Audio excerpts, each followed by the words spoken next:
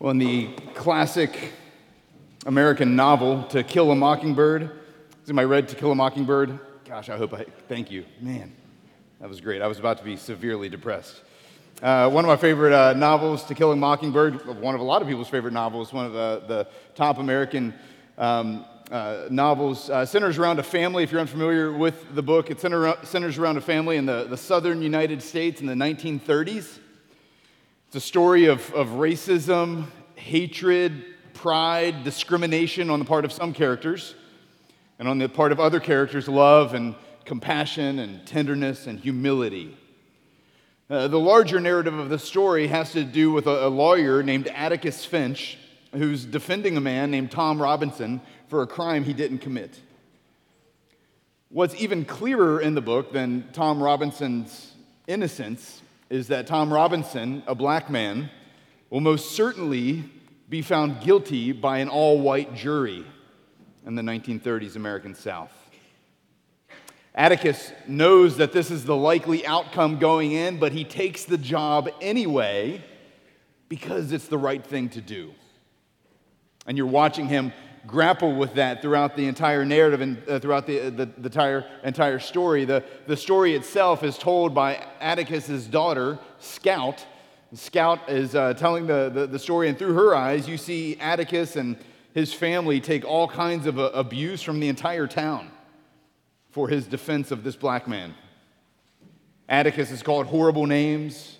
The kids are called horrible names. He's spat upon. He narrowly escapes death one night, being attacked, probably killed by a mob of angry citizens who were coming for him. One of the most perverse and angry critics of Atticus Finch is one of their neighbors, a lady named Mrs. DuBose. She's old and foul-mouthed and racist and loud.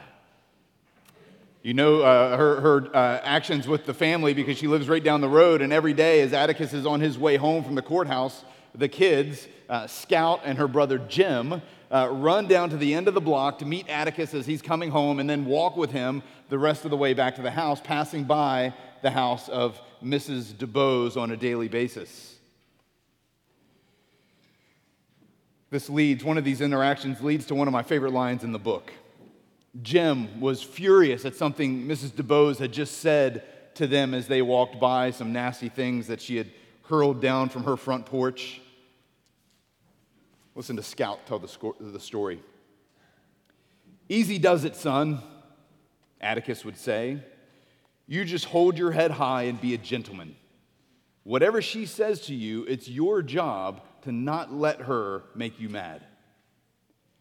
When the three of us came to her house, Atticus would sweep off his hat and wave gallantly to her and say, "Good evening, Mrs. DuBose. You look like a picture this evening." I never heard Atticus say, "Like a picture of what?" He would tell her the courthouse news, and he would say that he hoped with all of his heart that she'd have a good day tomorrow. He would return his hat to his head. He'd swing me up to his shoulders in her very presence, and we would go home in the twilight. It was times like these when I thought that my father, who didn't have a gun and who had never been to any wars, was the bravest man who ever lived. Isn't that a great line? The bravest man who ever lived. Church, we need such bravery, don't we?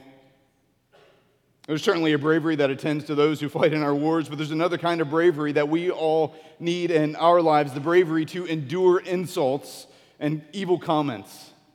The bravery to keep our heads held high and behave Christianly, even when in the midst of intense pressure or persecution or trials and struggles in this life. Well, how do we do that?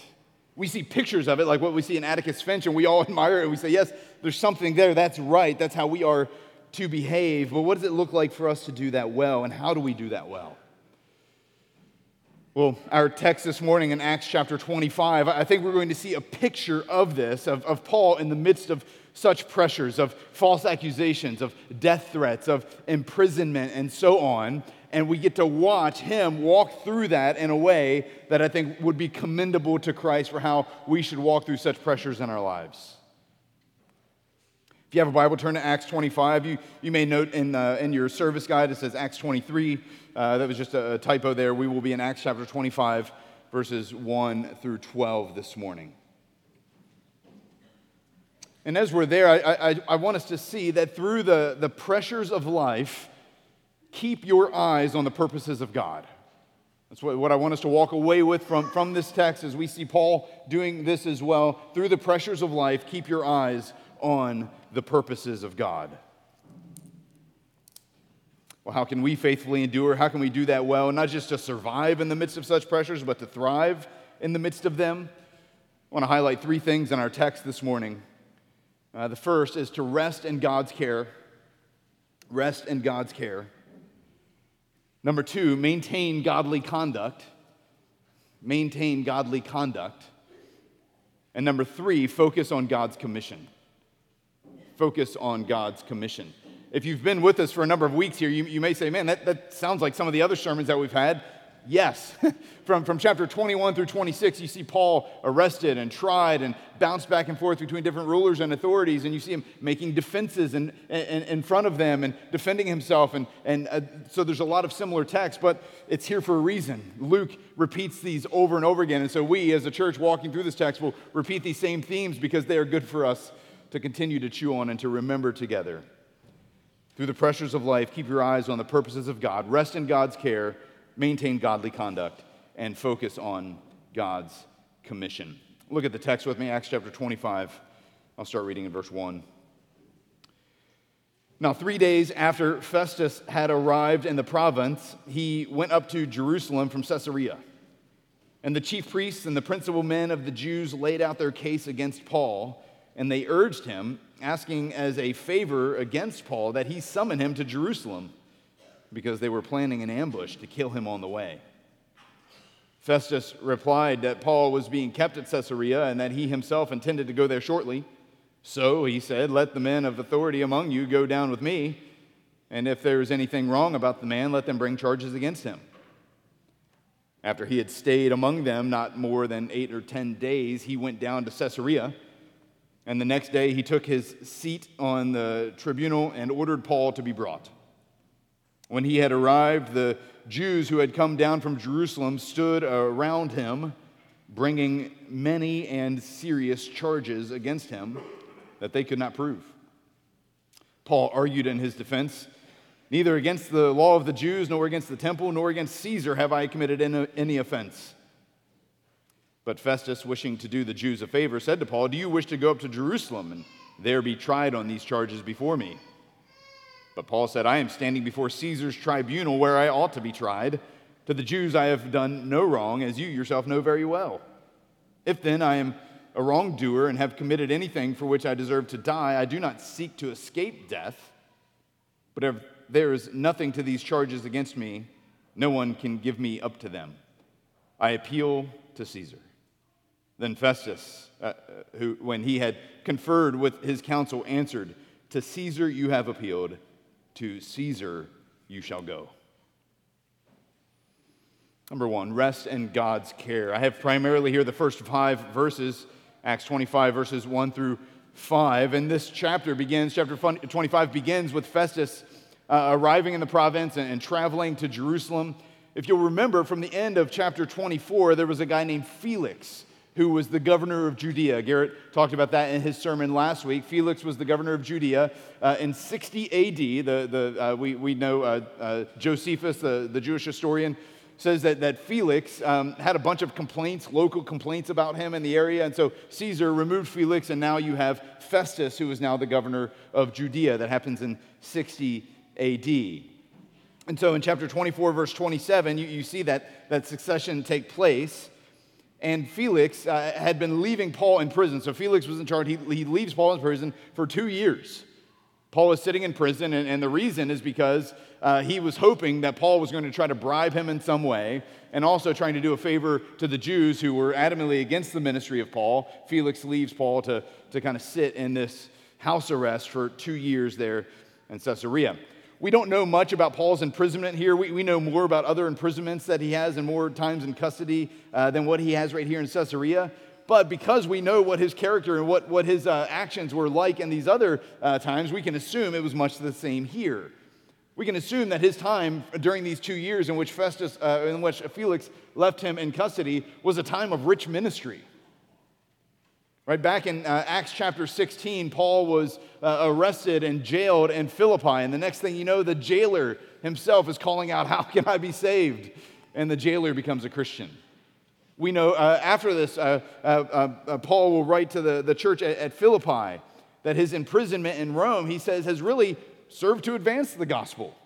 That he's imprisoned, and he writes to the church at Philippi, he says that my imprisonment has really served to advance the gospel so that it has become known to the entire imperial guard and to the rest that my imprisonment is for Christ. So you see Paul, even when he's in prison during these 2 years, he surely is having a rich ministry.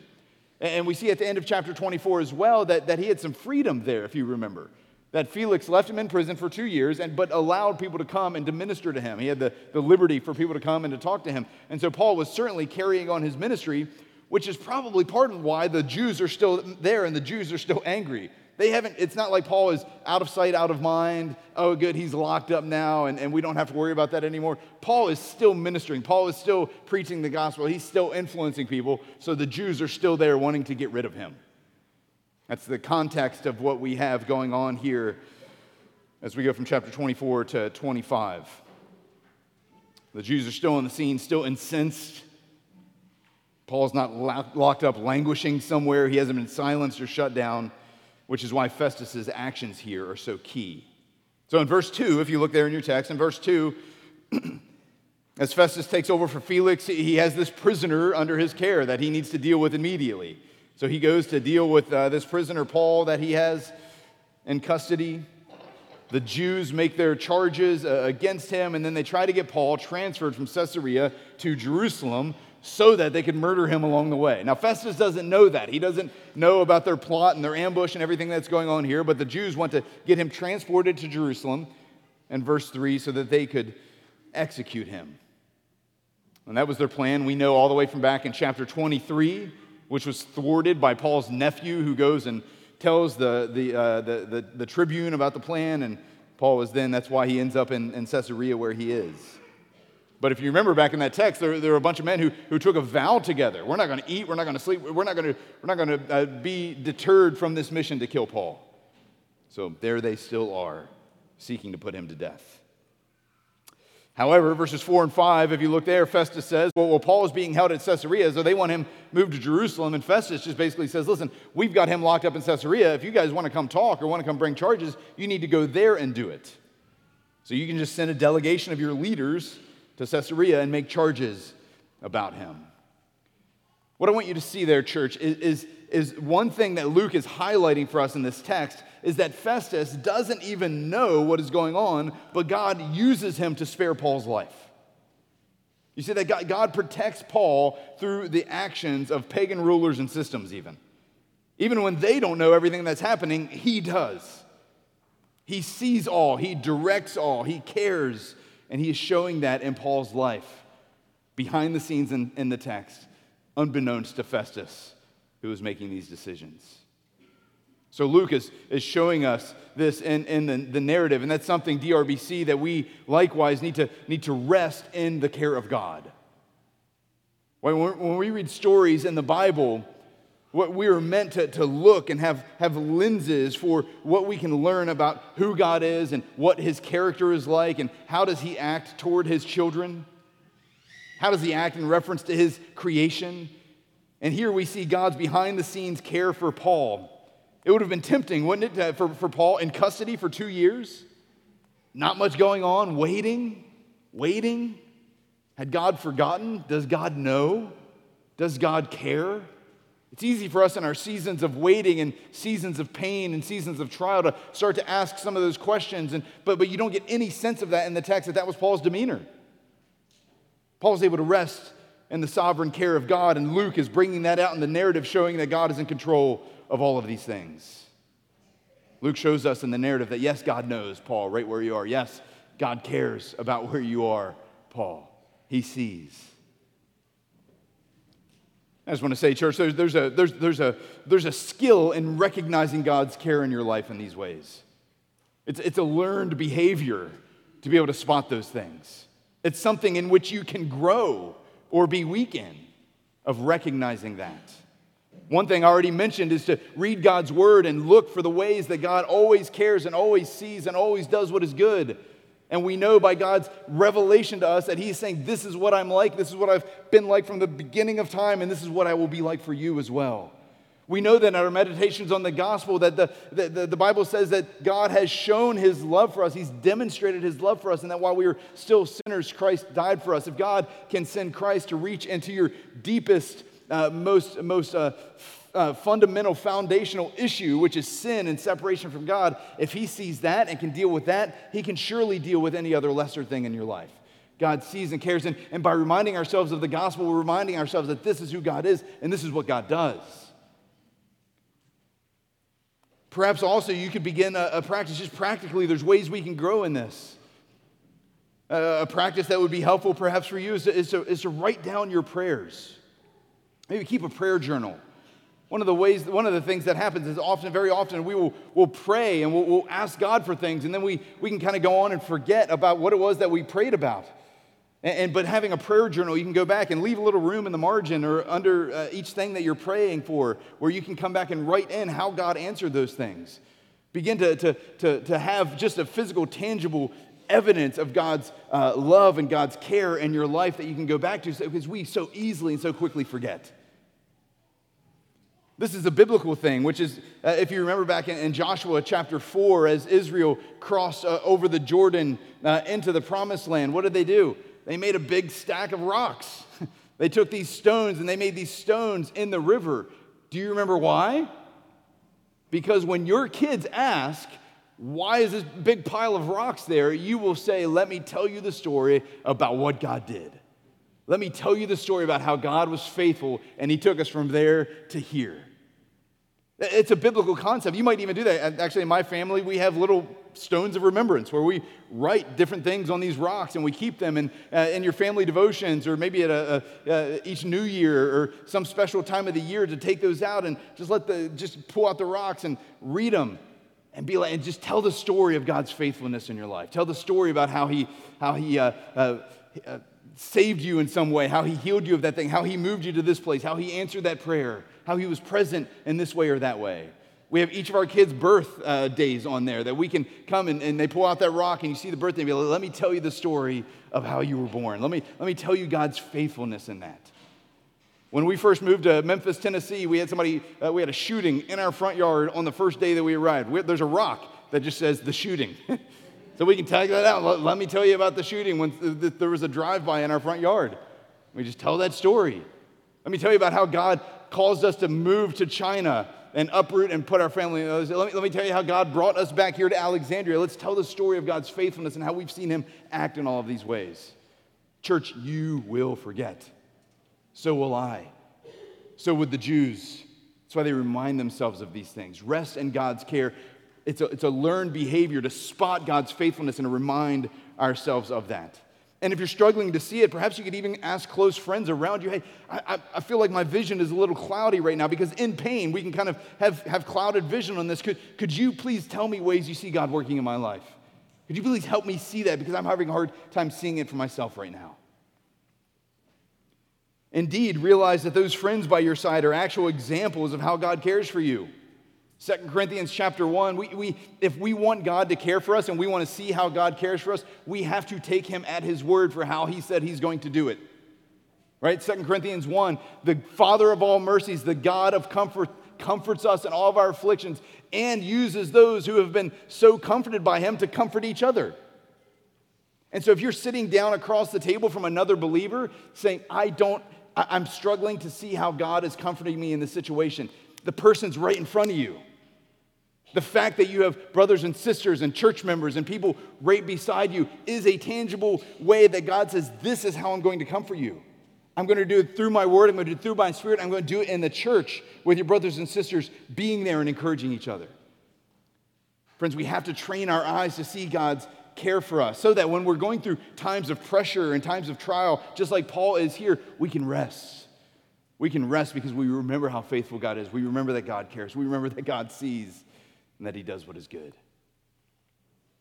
Well, another thing here in the text, number 2, is to maintain godly conduct. So we rest in God's care and we maintain godly conduct, which is something we see Paul exemplify here as well. Look at verse 6 again. After he stayed among them not more than 8 or 10 days, this is Festus, he went down to Caesarea, and the next day he took his seat on the tribunal and ordered Paul to be brought. When he had arrived, the Jews who had come down from Jerusalem stood around him, bringing many and serious charges against him that they could not prove. Paul argued in his defense, "Neither against the law of the Jews, nor against the temple, nor against Caesar have I committed any offense." But Festus, wishing to do the Jews a favor, said to Paul, "Do you wish to go up to Jerusalem and there be tried on these charges before me?" But Paul said, "I am standing before Caesar's tribunal where I ought to be tried. To the Jews I have done no wrong, as you yourself know very well. If then I am a wrongdoer and have committed anything for which I deserve to die, I do not seek to escape death." We'll stop there for a moment.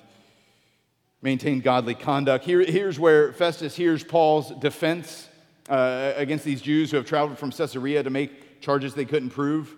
This is actually the 4th of 5 defenses that we see Paul mention. So that's why if you're like, sounding familiar, well, it is.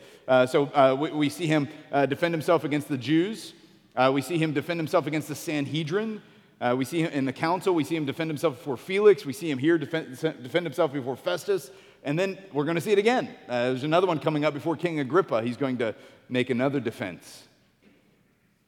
The text here says that they came and they stood around him. The idea there is kind of an intimidating, foreboding, kind of he is surrounded in this context, and they are standing around him, and it says they are bringing many charges, and these charges are serious. It's a tense moment. It's going to be dismissed rather quickly, but the language in the text is meant to bring up that tension, and that this is a precarious situation for Paul right now. Could kind of go either way, and he's in a dangerous spot.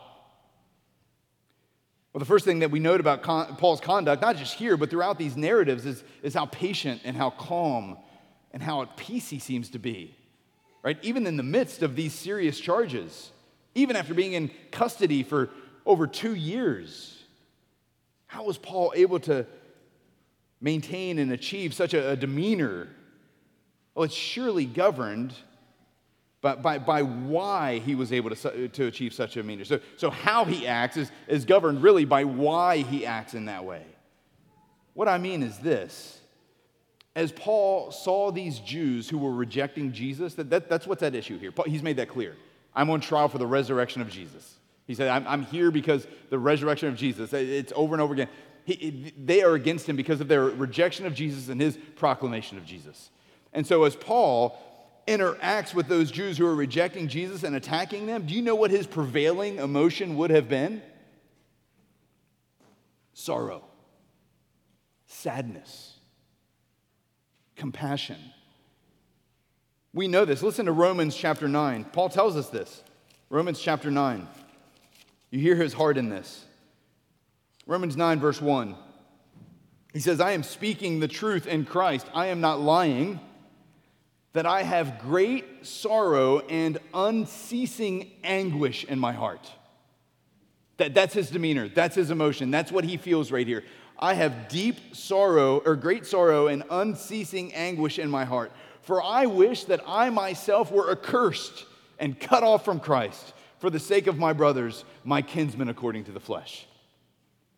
Do you see how deeply Paul feels that? Do you see how deeply compassionate he is for them? Regardless of the insults they're throwing his way, regardless of the false accusations they're making him, regardless of the way he's being treated by them, he looks at them and he has sorrow and anguish in his eyes. He says, I wish I could be accursed if it meant that they could be saved and see Jesus and follow him. The Jewish rejection of Jesus tore him up inside. So one of the reasons you see Paul acting the way that he does in the midst of these trials is his heart of love and compassion towards them. Friends, it's easy, it's so easy in our trials and our rejections to become embittered, to become antagonistic, to become combative. But we must fight to see others with the gospel glasses that we see here, with the eyes of Jesus. Right? If we can do that, then the thing that we will see against those who are causing pain in our lives, those who are bringing that pressure in our lives, what we will see then is sheep without a shepherd. That's what Jesus said. He looked out at the crowd. He says, I see them as sheep without a shepherd. We will see with glasses whereby we will remember that everybody loves their friends, but we are to love our enemies and pray for them. We'll see like Jesus, who hung on the cross and said, Father, forgive them, for they know not what they do. That heart of Jesus that Jesus has toward all of us, of compassion for those who are shepherdless, for those who are enemies that need to know how to be friends of God, for those who act and we don't even know what we're doing in our rejection of Him and our opposition to Him.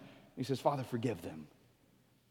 And Paul, by God's grace and by His Spirit, is acting in that way. That's why he's able to have this godly conduct that he has. And as such, the gospel reminds us that we've all also likewise rebelled against Jesus in our own way, have we not? It's not just the Jews that rejected Jesus, but the Gentiles as well. We are all or we are rebels in our sin against our good and gracious God, which is exactly why Christ came, to save rebels just like us by taking the penalty that our rebellion deserved and by being killed as a common criminal in our place so that we might have life. And when we remember that, it radically transforms our conduct, even in the midst of the most intense pressure and trial and ill treatment. May we likewise maintain godly conduct in the face of pressures and the pains of this life. Well, another way that we see Paul's conduct here is godly conduct in the face of the pressures and pains is not just in his demeanor, but in the fact that he was above reproach. He was above board. The things of which he were being accused were things for which he had no troubled conscience at all. Look at verse 8. Verse 8 summarizes Paul's defense there. Paul argued in his defense, as we've seen him already argue in chapters before this, neither against the law of the Jews, nor against the temple, nor against Caesar have I committed any offense. Now, I want to take a minute and look at those three things. These are accusations that keep coming his way. I'm going to take a minute and look at those three things because Paul wasn't anti in a legal sense, but he was accurate in a theological sense. I want you to grasp those two things, that Paul wasn't anti these things in a legal sense, but he was accurate in a theological sense, which is what is causing this conflict between him and these Jewish leaders right here.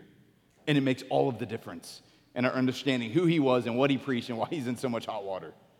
All right, so they said Paul was anti-law. If you have a Bible, you can flip back to Acts chapter 18, verse 13. Acts chapter 18, verse 13. This is not the first time that we see this. So they said that Paul was anti-law. We see him back in Corinth. And the people come and they say this, verse 13, this man is persuading people to worship God contrary to the law. Right? This man is persuading people to worship God contrary to the law. The Jews in Corinth made a united attack on him, saying that he was teaching people to worship God contrary to the law. Now, that Paul did not teach people to worship God contrary to the law. In fact, in chapter 24, Paul makes it very, very clear that he believes everything in the law. You remember, he even goes through this purification process to show that, hey, I'm not anti-law, I'm not anti-Jewish observances and worship. I'm not against those kinds of things. I'm not acting contrary to the law. And yet, listen to what he says in Romans chapter 10. Romans 10. Brothers, my heart's desire and prayer to God for them, the Jews, is that they may be saved. For I bear witness that they have a zeal for God, but not in accordance with knowledge.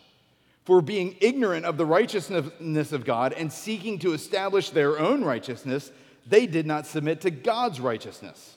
For Christ is the end of the law for righteousness to everyone who believes. So what Paul is saying here is they have tons of knowledge about their law.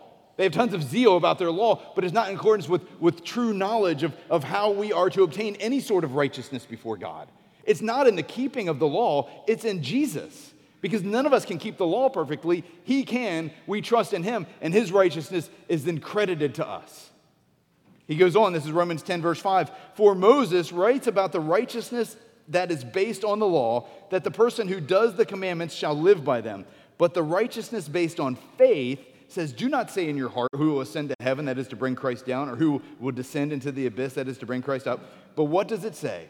The word is near you and in your mouth and in your heart. Because, verse 9, if you confess with your mouth that Jesus is Lord and believe in your heart that God raised him from the dead, you will be saved. So Paul is not anti, in a legal sense, he's not anti-law. He is accurate theologically in what the law demands and what the law is pointing to, which is our righteousness must come through Christ and through Christ alone. That it's not the observance of the law that saves us, but he says right here in Romans 10, if you confess with your mouth that Jesus is Lord and that God raised him from the dead, you will be saved. So it's this gospel view and this gospel message that is causing the Jews so much consternation. And they're like, well, he's anti-law. I'm not anti-law. I'm accurate theologically and showing you what your law is meant to point to and how you have it wrong. All right, how about the next one? They said Paul was anti-temple. So Paul's anti-law, Paul's anti-temple. Well, was he really? Look back at verse 21, it's Acts 21, 28. Again, not that I'm just showing you this, these things have come over and over again. Acts 21, 28. Men of Israel, help. This is the man who is teaching everyone, everywhere, against the people and against the law and this place, meaning the temple. Moreover, he even brought Greeks into the temple and has defiled this holy place. So this charge that they're making against him is one that they've already made against him, that he's speaking against the temple, he's defiling the temple. And again, this isn't true at all, and we see that in the text that if we keep reading in that text, this isn't true. He hasn't defiled the temple at all. He wasn't opposed to the temple. In fact, he's maintained some Jewish practices. Christians aren't anti-temple. Paul's not anti-temple. He is accurate theologically in how he thinks about the temple. Listen to what he says in 1 Corinthians chapter 3. He says, do you not know that you are God's temple and that God's Spirit dwells in you? If anyone destroys God's temple, God will destroy him, for God's temple is holy, and you are that temple. Paul taught that Christians are God's temple in the new covenant where his Spirit dwells in us. So the temple was great, and the temple was there for a purpose, and it was the place where God's glory and his presence was manifested. But in Christ, in the new covenant, God's Spirit indwells his people, his followers, believers. And so Paul's not anti-temple. He is accurate theologically in wanting us to see that any of us who turn to God, we don't have to go to any certain place to interact with God. We have a mediator, Christ Jesus, and his Spirit indwelling in us to where we can know his presence and have that in our lives in a real tangible way, not having to go to a physical building for that. Right? Not anti-temple, but accurate theologically in how he would think about it. And then the third charge, that they said Paul was anti-Caesar. Paul was anti-Caesar. You see that in the text that he's spoken against Caesar. This is the first time in one of these trials that this has come up, this accusation of being anti-Caesar.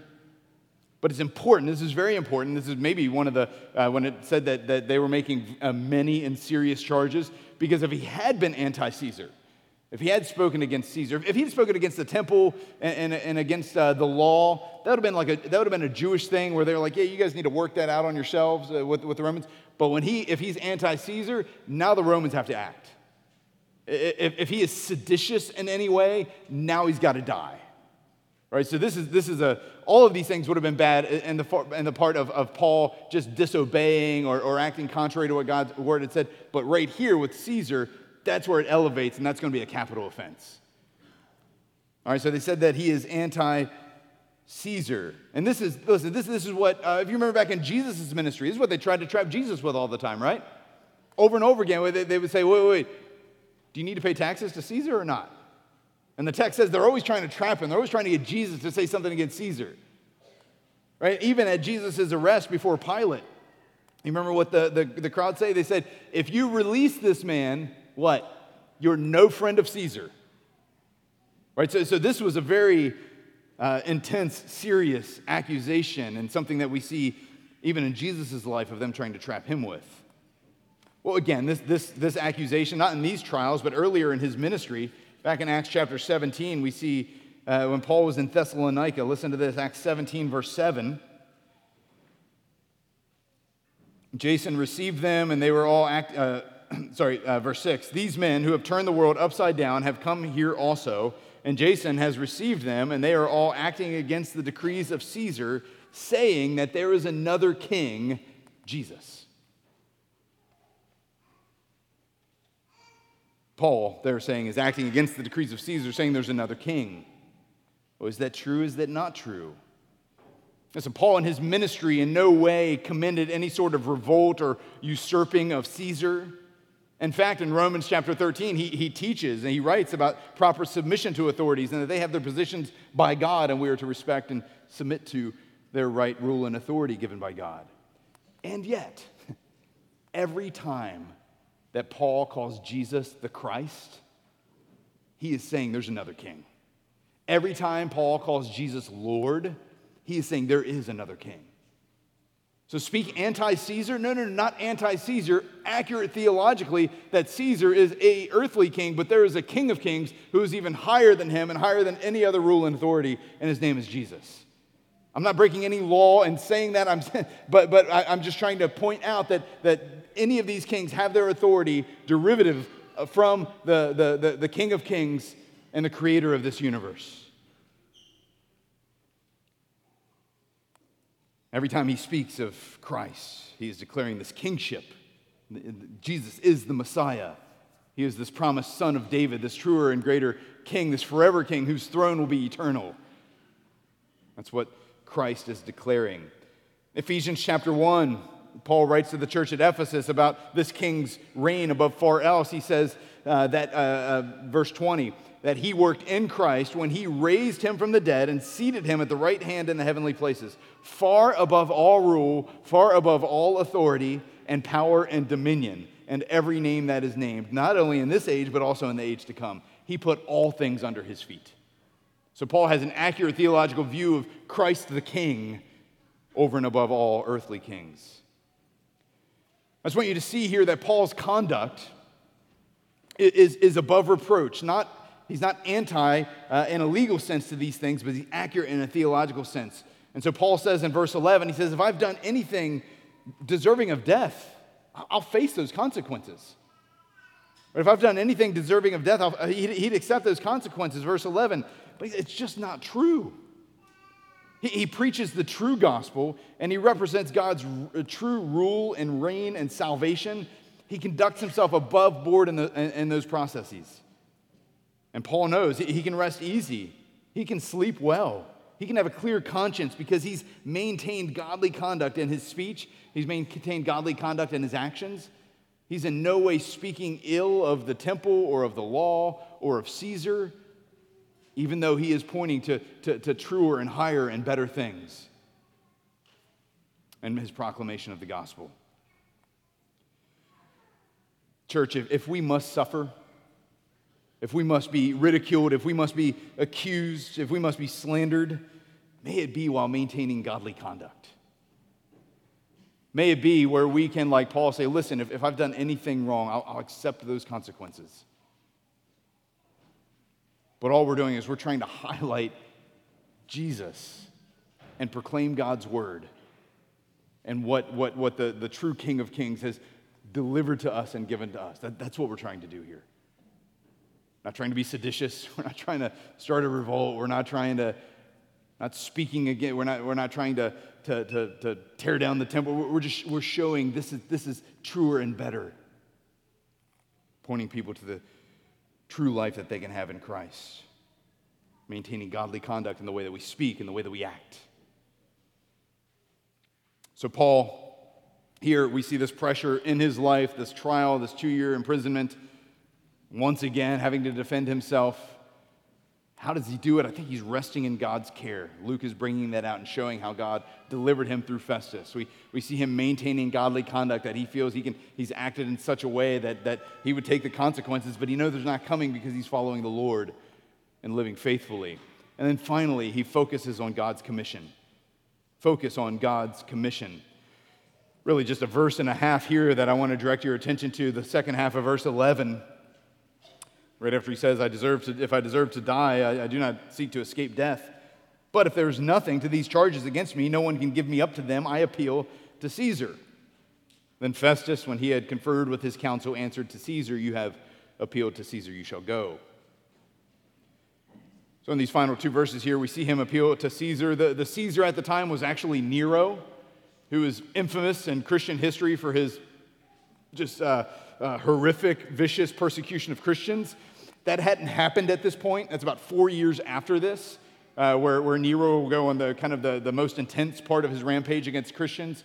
He's actually kind of mild at this point with his interactions with Christians, kind of tame and moderate. That's coming, but this is Nero is the Caesar at this time, and so Festus tries to get Paul to go back to Jerusalem again as a favor to the Jews, not knowing again if he would have done that, and if he would have successfully gotten Paul to go back to Jerusalem, that's Paul's death sentence. Those Jews are still going to be waiting in ambush to kill him.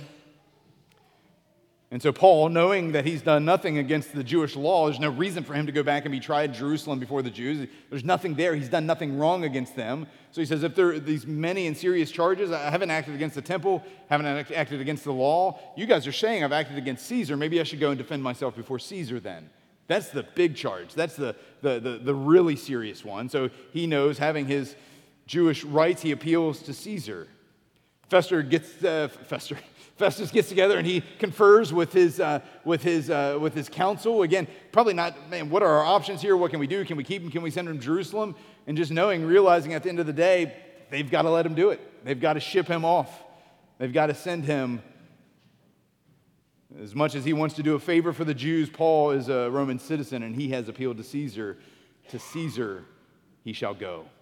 And with that phrase, the interesting thing in our text is we're going through the book of the phrase, with that phrase, to Caesar you have appealed, to Caesar you shall go, the Jewish threat disappears.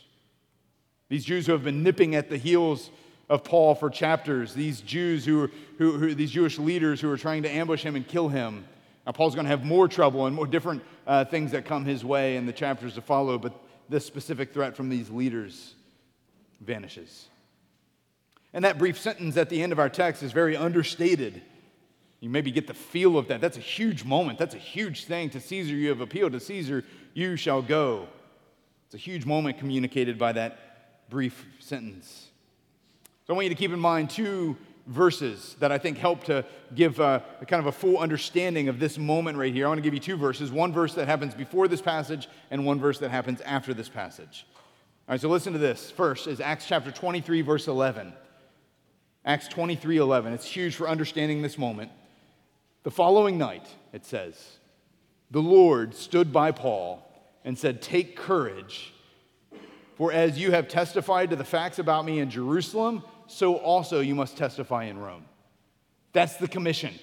That's what Paul had been commissioned by Jesus to do. Paul knows that. Paul knows that's the mission he's on. He knows that's where he's to head. He is to go to Rome. And the same way he's testified about Jesus in Jerusalem, he's got to go and make that same, have that same witness and give that same testimony in Rome. So he knows that's the commission. He knows that going in, that he is ultimately to get to Rome. And so when Paul appeals to Caesar, it's not just a self-preservation tactic. It's Paul the missionary. It's Paul knowing where Jesus wants him to get. And he's in the midst of these court battles, and he's got this Roman citizen. He knows that if he appeals to Caesar, he's got to go to Rome, and that's not just coincidence. That's where Jesus has told him he's going to go. That's the mission he's on, and that's why he appeals to Caesar, and he wants to get to Rome. He's kept his eyes on the mission of Christ. In the midst of his trials, in the midst of his imprisonment, in the midst of this ill treatment, he knows why he's been called and he knows what he's supposed to do, and he keeps his eyes on it. So that's the first verse. That's what he appealed to. A second verse that helps give flavors after this one. Listen to this. Acts 26:32. We're going to cover this in sermons to come, but Paul was going to give that fifth defense before King Agrippa. And Agrippa looks into it and then says to Festus in Acts chapter 26, verse 32, basically says, Paul's done nothing wrong, he can go. But Acts 26:32 says this, and Agrippa said to Festus, this man could have been set free if he had not appealed to Caesar. Then interesting, those verses bracketing what we're seeing in our text right here, Jesus says to Paul, you will go to Rome and be my witness. Paul, in front of Festus, appealing to Caesar to get him to go to Rome, and then later Agrippa saying to Festus, if he had not appealed to Caesar, we could let him go. He's done nothing wrong. I think what Luke is doing is he's highlighting in this narrative from the commission of Christ in Acts 23 to the appeal to Caesar in Acts 25 to the could have been released of Acts 26. The mission of God is paramount. The mission of God is driving these actions. It's driving these directives. It's driving Paul getting from where he is to where he needs to be. The mission of God is always there in front of him. Part of the reason Paul is able to keep going like he is, one of the ways he's able to maintain and persevere and endure through this season of his life, I think is because he has God's mission in mind. Remember, also when Jesus called him even earlier in the book of Acts, he says, I'm going to show you what you must suffer for me. Paul knows pain is coming, but getting that gospel out and being that witness is paramount in his mind, and he stays focused on it. He knows that it's going to come with pain and hatred and scorn and opposition and setbacks, but he doesn't allow himself to be distracted and thrown off course. He doesn't allow himself to be discouraged, or he would slacken from the commission that Christ has given, but he keeps his eyes on it. And I just want to say, as we kind of end with that reminder and with that encouragement, church, how would you be helped by a similar focus and a similar posture? When the pressure is on in your life, what does Christ's commission for you to make disciples look like? What is Christ's commission to help others know what it means to be reconciled to God, that you've been reconciled to him, you were his enemy, and now you're his friends, and you've been given the ministry of reconciliation? What does it look like in the midst of all of your, all of the pressure and all the pushback that you get to have that? I am to be a reconciler of men and women to God. I'm to be a discipler. I'm to take the things that I've learned and pass that on to others, that they might also be qualified to teach others. I must contend for the faith that's been handed down to me. I must be a witness of the death and resurrection, the things that I know to be true, that Jesus died and rose again from the grave. I am to be a witness of that to other people. Friends, this is the commission. This is why we're here. This is the work that he has for us. And so in the midst of it's easy to do that in the happy times and the good times, but in the midst of the trials, in the midst of the pressure, in the midst of the pain, what does it look like to keep our eyes on and stay focused on the mission, the commission that he's given to us? What does it look like to glorify him and to point people to him and to make him appear as he is, which is all satisfying and all glorious and beautiful in our eyes? This is what we are to do. This is how we are to carry ourselves. This is how we are to act. Represent him well. Make his name known, even in those difficult times, even when the heat is turned up, even when the pressure is on. What does it look like for me to be a witness for him in these situations? What does it look like for me to stay focused on the mission that he's given to his followers? So, church, through the pressures of life, keep your eyes on the purposes of God. I think those three words right there, if you could just take something away and something, maybe something small and memorable, is those three words of care, conduct, and commission. Care, conduct, and commission. The next time you're in a conversation that is heated, or a time where you're getting that persecution for your faith, or when things are difficult and life is just hard, just say those words: care, conduct, commission. God cares for me. He knows right where I am, and he can handle this. Conduct. What would it look like for me to live as he would have me live? Even if I screw that up, what does it look like for me to repent well of the way I didn't live like he called me to live? Care, conduct, commission. How can I be a representative and a mouthpiece for the gospel in the midst of this situation? Care, conduct, Commission, CARE Conduct Commission.